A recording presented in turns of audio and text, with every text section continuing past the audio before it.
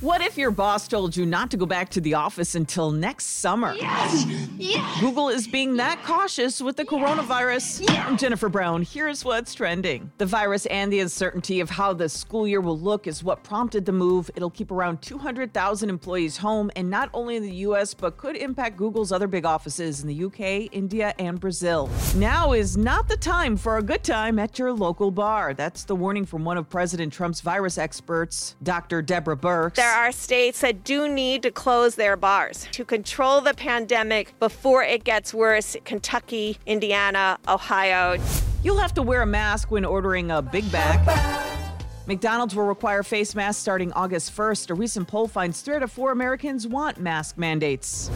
And the Miami Marlins have canceled tonight's home opener. Looks like COVID-19 is spread through their clubhouse. At least 14 players, coaches, and staff have tested positive.